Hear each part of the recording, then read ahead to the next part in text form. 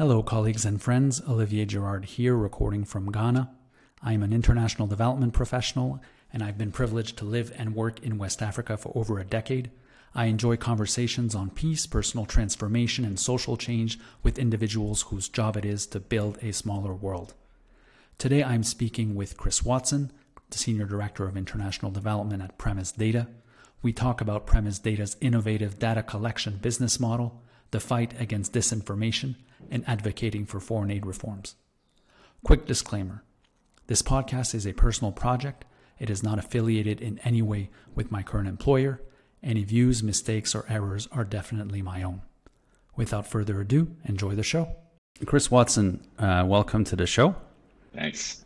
Chris, you're a Senior Director of International Development for Premise Data, a tech firm out of San Francisco, California.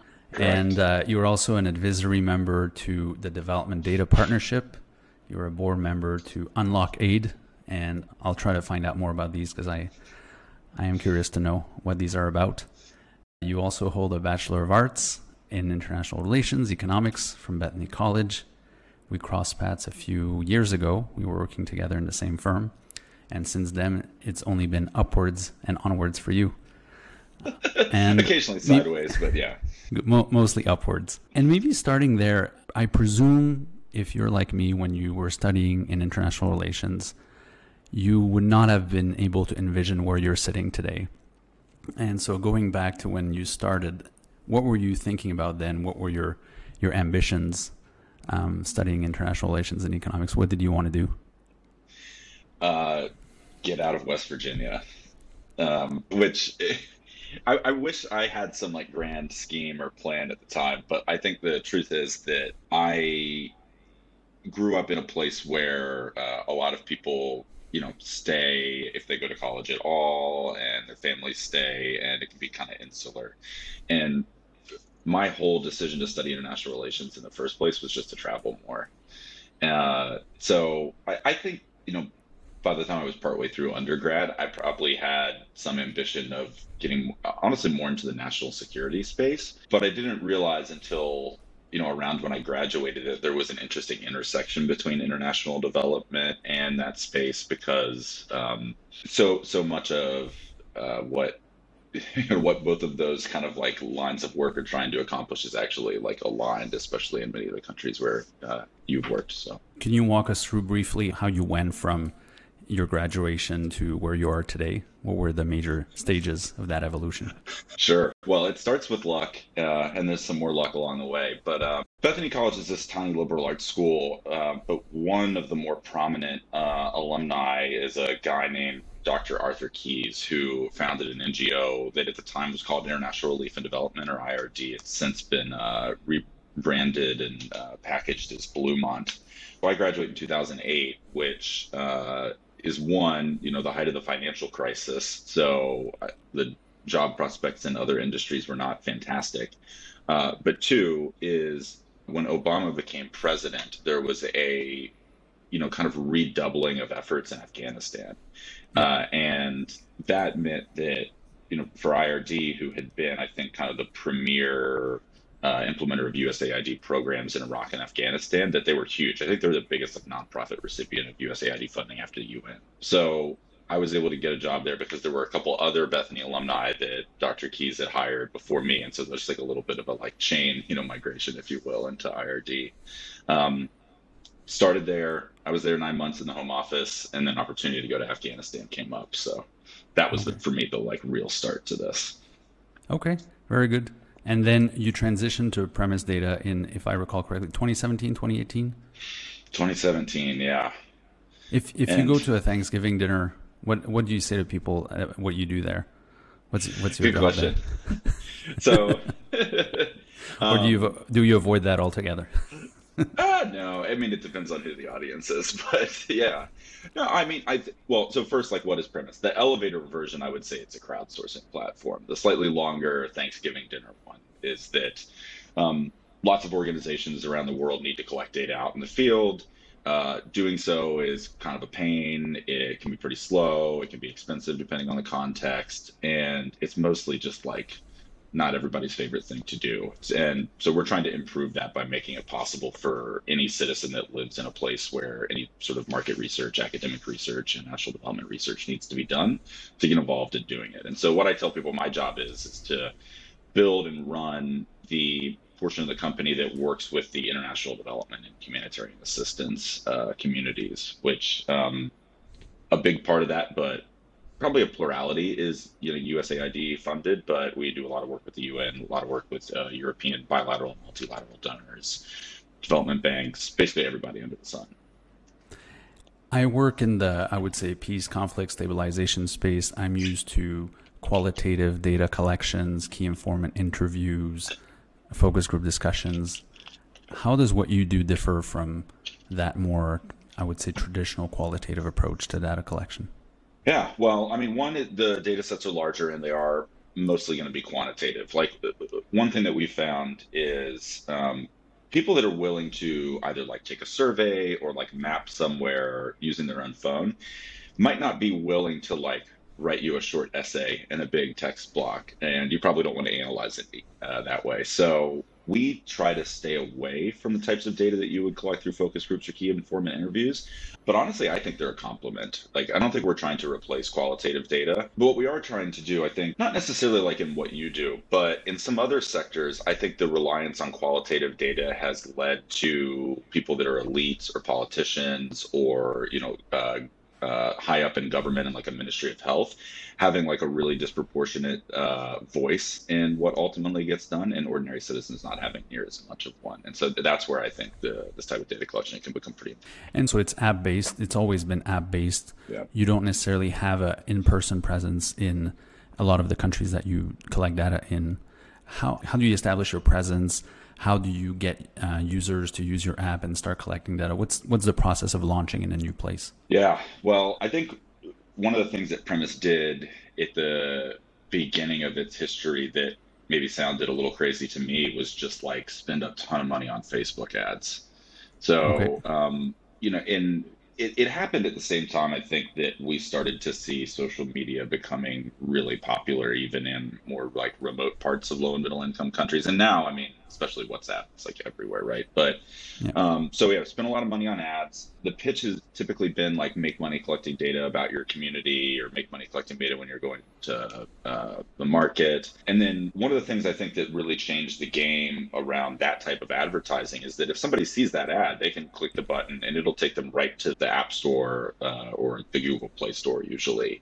And it works. Like I was in Ukraine earlier this year and I talked to a guy, he's a humanitarian information management specialist with the Wash Cluster. And he's like, yeah, I downloaded Premise from an ad like 2 years ago. The issue is it only takes you so far. So we've really leaned into more like community partnerships with businesses to help them advertise in the most kind of like rural or parts of the countries where we work. There's not enough internet traffic to make digital advertising that's effective. And so you're able to work, you mentioned Ukraine, and you're able to work in conflict environments, presumably as long as there's a minimal functioning phone network. Yeah, there's some other asterisks on that, but yeah, as long as the internet is there and it's there some of the time, we can. We place some tighter controls on what data collection we'll let our partners do. We have a big list of countries where everything has to get approved by somebody in the C-suite at Premise, and we, in many places, won't do any interview-based data collection because it becomes significantly more, I think, dangerous to the contributors, what we call our app users, data contributors. So. One thing I was curious, because I did see, I think a perception survey that was done in Ethiopia regarding the war recently came out. You published a 2-pager, I think. Is this the opinion of your contributors, or are they surveying other people? How does that work? Yeah, that's a good question. And to be honest, it's one of the more like confusing parts of Premise because like we do both, but there's a bit of a sort of like progression to this. So like if you download the app, you'll immediately have access to usually two types of data collection. One are surveys about yourself, right? And so in that sense, what we're replacing is more like an internet survey that you would just do through a website, or in low and middle income countries, it usually would be more replacing like SMS-based surveys or what's called computer-assisted telephone interviews, CATI. The other are tasked to map places. But what we found is like with some additional sort of training and just like history on the app, we can get people to do more complicated data collection. And that's been both interviews as well as a lot of consumer data collection. So data collection in stores, for example, about the price or availability of goods typically requires, completing at least a short digital training to help you understand the tasks of the data quality measures better. So we do both occasionally at the same time, because most, especially older folks, are underrepresented on the app. So if you want to Yeah. build like a nationally representative picture, you typically need to supplement the kind of like what we call opt-in panel surveys. That's sort of what like survey people would call it, with actual interviews to fill out that demographic. Or it's like if you're only working in 20 villages, the chance that we would be able to build like a representative group from just citizens of those 20 villages is kind of small. And so it's much better to use interviews for that. So you're able to train the contributors, and over time they graduate to a level where you're able to send them out and collect information not about themselves, but they're able to interview other people, but it remains qualitative. Have you seen any attempts at interference? We'll get to misinformation in a second, but I'm curious to know, as far as the app is concerned, are there attempts by certain groups to enroll a bunch of users and skew the data? Like, is that a risk factor where you're operating? So I do think it's a risk. I think it's just a much smaller one than people would think. So we have yet to see any of this happen.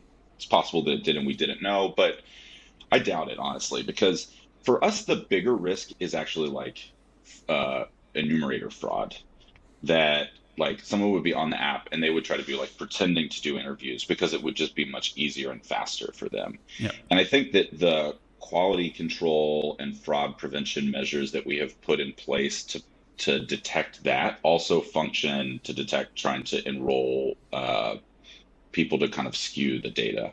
I also think there's a chance that we're not important enough for like one of these governments to try to really mess with. Yeah. So, we do a lot of things like, for example, if you have a bunch of responses to the same survey from within basically the same location, like within like whatever that like last digit is of GPS, that is like absolutely somebody creating multiple accounts to do the same survey. And it's super easy to just automatically ban all of that. So we have a lot of stuff like that in place to try to prevent it. I was alluding to misinformation. You're in the business of collecting, analyzing, producing good data for, in your case, development actors, but across the company, also for private sector actors.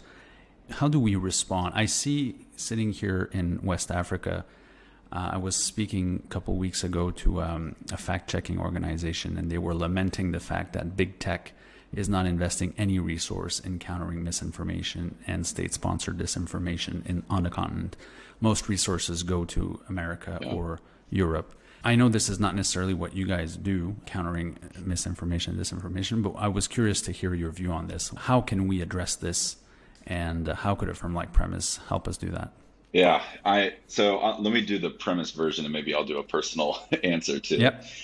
Yeah, I think from premises standpoint, like one of the kind of two big areas where we've done the most in misinformation is actually having people document things on the internet that they believe to be misinformation. So we've like developed this type of task that lets you click a button to navigate out of the app and screenshot something from a private WhatsApp group that you're in or from Facebook that you believe to be misinformation. And then what communications actors will typically do is use those memes in some sort of communication programming to like explain to people that these are misinformation. And I think Premise is not the greatest at this compared to some of the like web scraping technologies that you could use. But the one thing that we offer that you can't really do with that is the ability to get it from a private WhatsApp or Telegram group, as opposed to like public social media or true social media, I guess.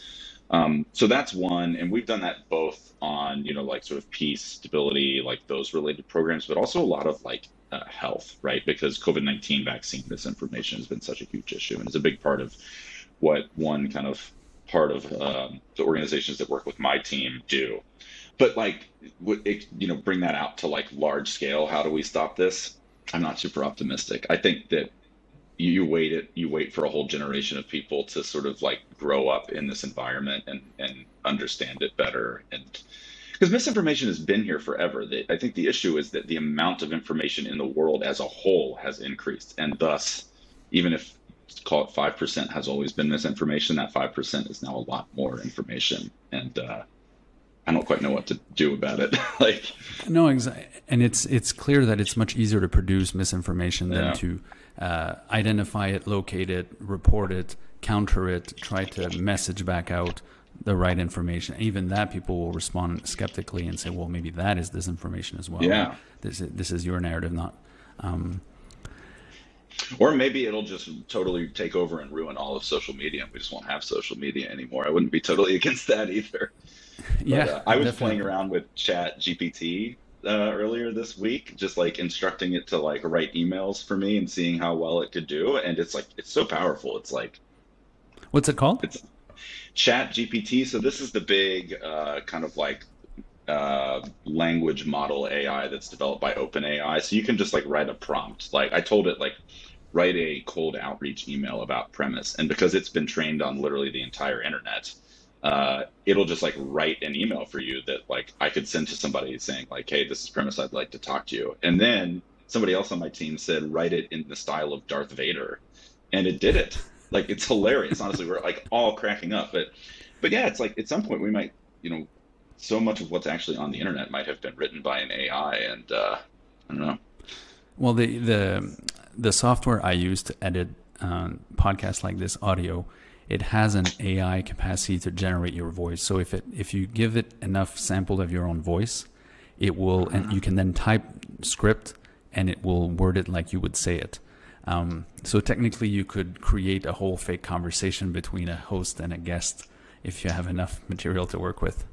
So maybe I'll turn this into a 5-hour conversation.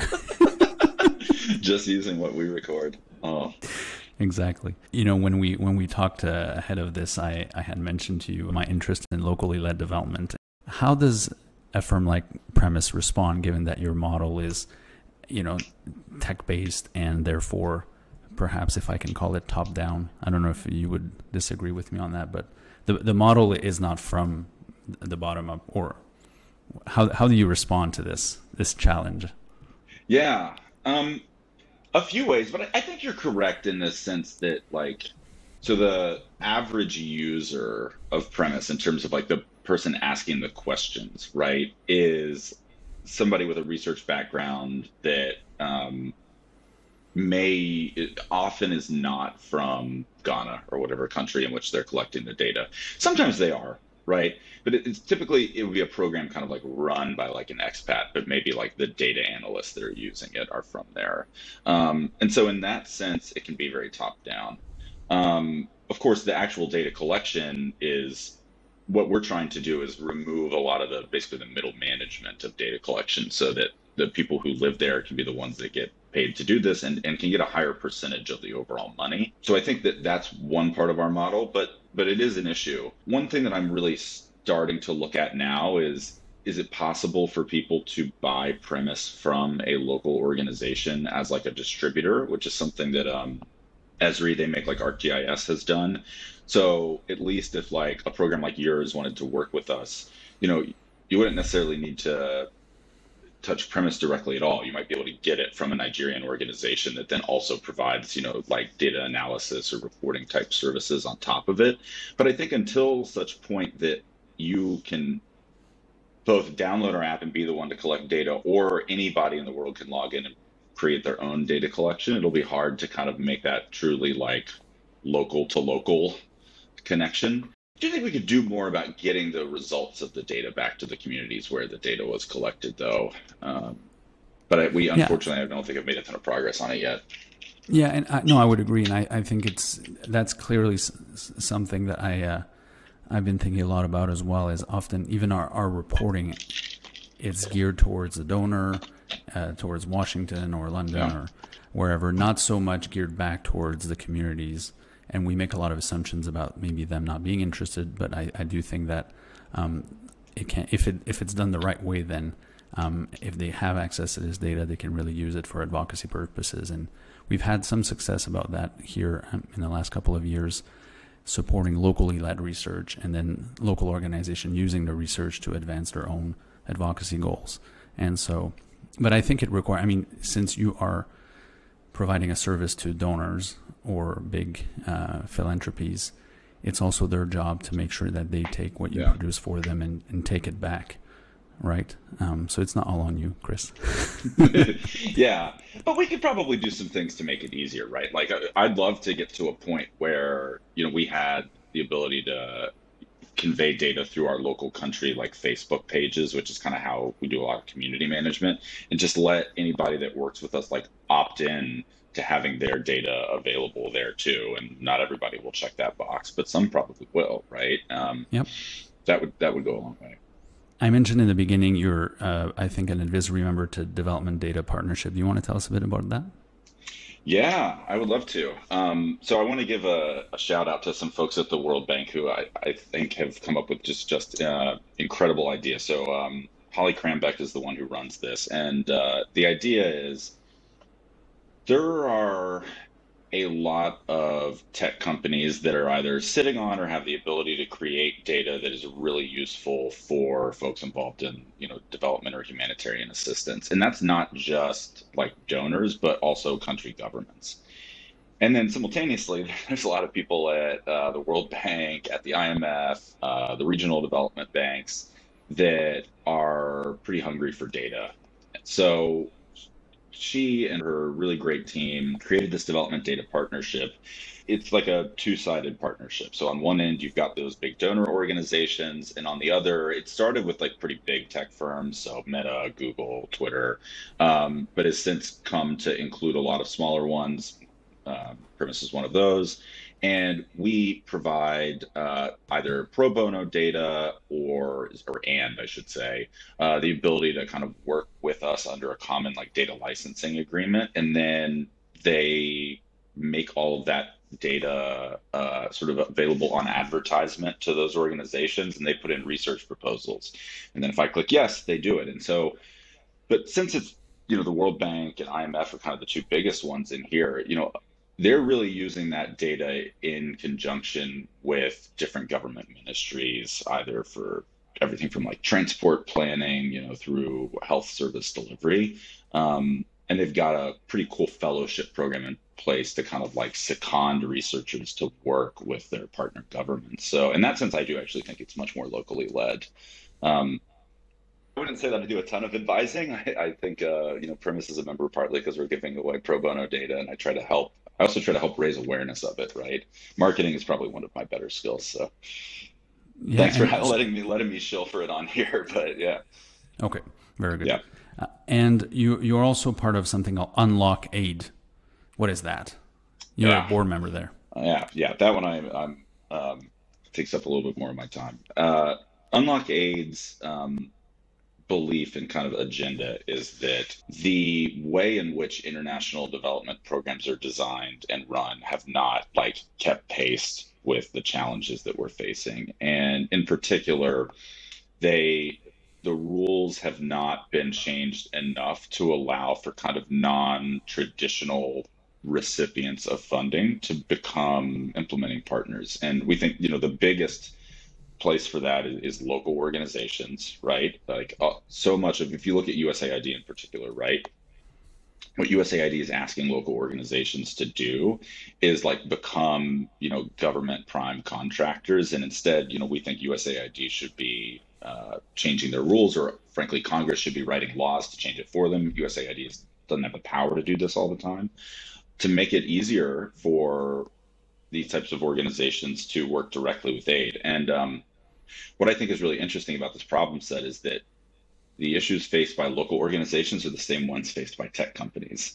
And that like we, especially those of us that have commercial businesses, need to have a certain business model that is a little bit of a square peg in a round hole when it comes to how USAID does business. So in that sense, it's kind of an alliance between local organizations, which do make up the majority of the membership, and tech companies who have a shared agenda of trying to change some of the rules. And are these all U.S. based local organizations, or it's an international When I say partnership? they're all, they're all Ghanaian, Kenyan, whatever, right? Like Okay. that's the more than the large majority of our membership. And is there a causality relationship between Unlock Aid and the current push for localization, or is it all coming together at the same time? How did that coalesce?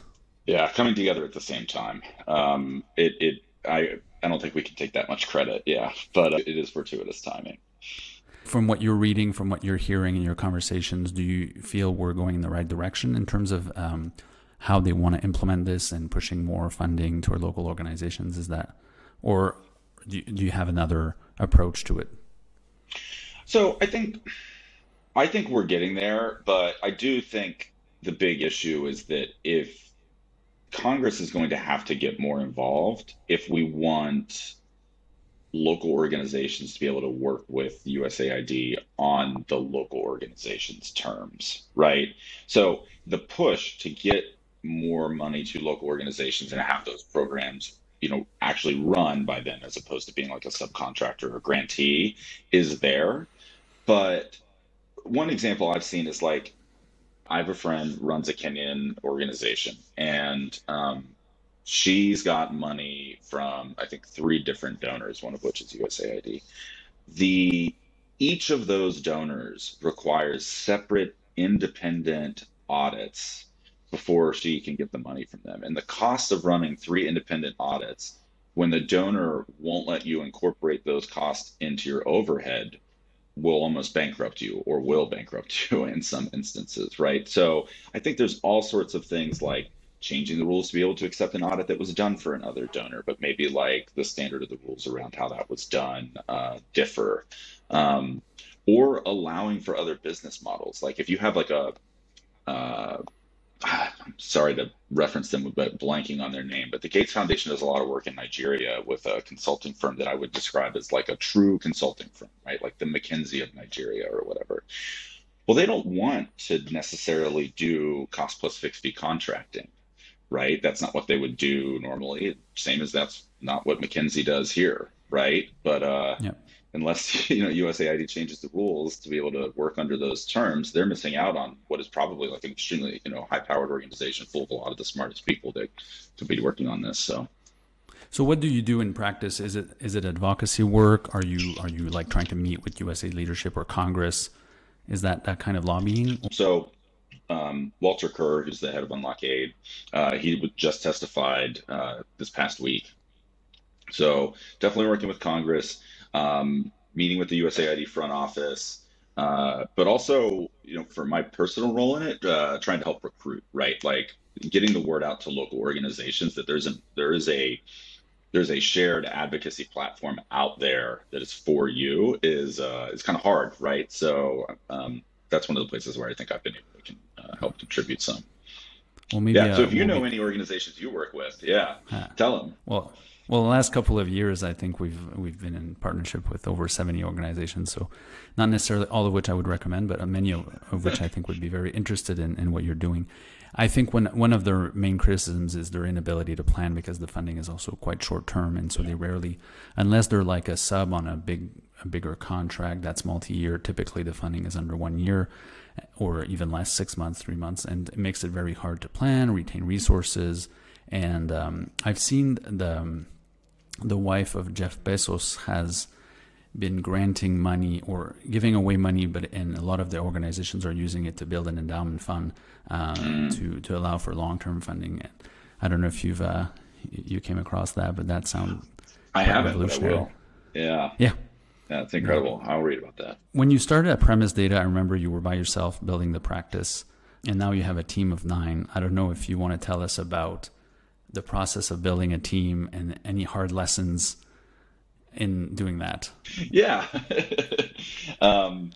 It's been hard. I think, well, look, when you're by yourself, you have to do everything. And so for me, that's been everything from like raising awareness, marketing, public speaking through procurement. And I don't think I have done a good enough job of being like, okay, now that we're growing, I don't need everybody to do everything. we can, start to rely a little bit more on other parts of premise where in the past I was kind of hesitant to because I was like, oh, these people, they don't know international development. They're going to like say the wrong thing in a meeting. Um, but rely more on other parts of the organization and then hire people that can be more narrowly focused than I was ever given the luxury of being.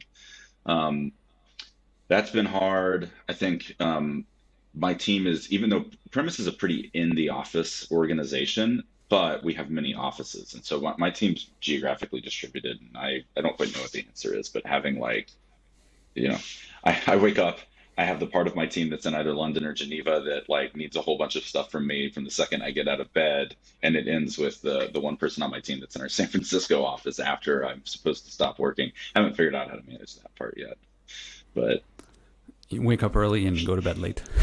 yeah, yeah, yeah. When you go back to where you started and where you are today, and we talked a bit about that at the beginning, but what do you think made you successful where you are right now? What are the skills that differentiate you from others? Or putting it another way, if you had to advise younger people wanting to do the kind of work that you're doing, what skills should they focus on? Yeah. I think two main things have really benefited me. One is I don't give up very easily. And my first year at Premise was not the best time of my life, honestly, from like a professional perspective, because I had like serious doubts whether this was going to work. In particular, I was very worried that like trying to get people to adopt or be okay with our to them strange business model was a fool's errand, but it turned out to work. So I think just like grit is number one. Um, and then for me, being kind of like a self learner, I didn't really know anything about tech, especially sort of like tech business models, go to market, like all of that stuff when I joined. Um, Probably benefited a little bit by a serious case of imposter syndrome. There was one or two people when I first started Premise that are no longer here, thankfully, or was like had a very you don't belong here kind of attitude. But it did push me into like just consuming so much. I was like, okay, well, like what do people who work in tech read, right? Like how did they figure this out? Right. And you learn they all read the same, Y Combinator blog posts and the same books and like yeah, and then I just read them and I realized like none of this is rocket science. Like it actually makes a lot of sense once you get into it. So And probably your communication skills as well, right? Like your and your BD experience, you're used to writing and selling and convincing, and mm, I'm sure that came in handy to build a practice. yeah, I probably did. That's the part that comes maybe so naturally to me that I don't think that much about it. But yeah, I don't know. I just like to talk to Yeah, I people mean, anyway, right? So absolutely. But I think it's underestimated because I think a lot of people don't realize that, and it's hard to learn. mm, I think you can learn through practice, but in my case, it's really what made the difference in terms of where I am today. Just the ability to communicate up and down and left and right, and keep everybody informed, reassured, and convince them that I can resolve some problems when they arise. yeah. As we're concluding here, I'm just curious to know if I'm always up for good recommendations for podcasts and books, anything you've been reading or listening to that I should pay attention. Ooh, okay. I do have one that I wouldn't recommend to everybody, but I think for you, I definitely would. The best book I read this year is called Say Nothing. It's by an author named it's Patrick Radden Keefe, right? If I'm wrong, maybe you can edit that out. But Sure. and so Say Nothing is it's about the Troubles in Northern Ireland, and it's based off of a ton of like recorded material with members of the Irish Republican Army (IRA) that had been kind of like socked away at the University of Boston until such point that they had passed away because they were so implicating of them.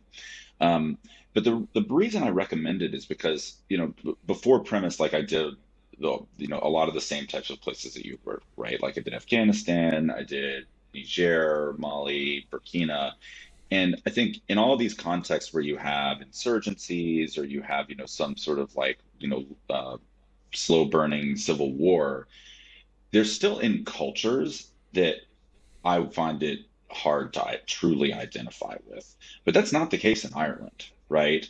Like you can really understand how it is that people came to participate in this, and in this violence. Whereas if this book were written about the Taliban, I still think I would not be able to identify with it in the way that you can when it's an English speaking country with a culture that's being American that's so similar to mine, right? And Canadian too, I'm sure. So, yeah.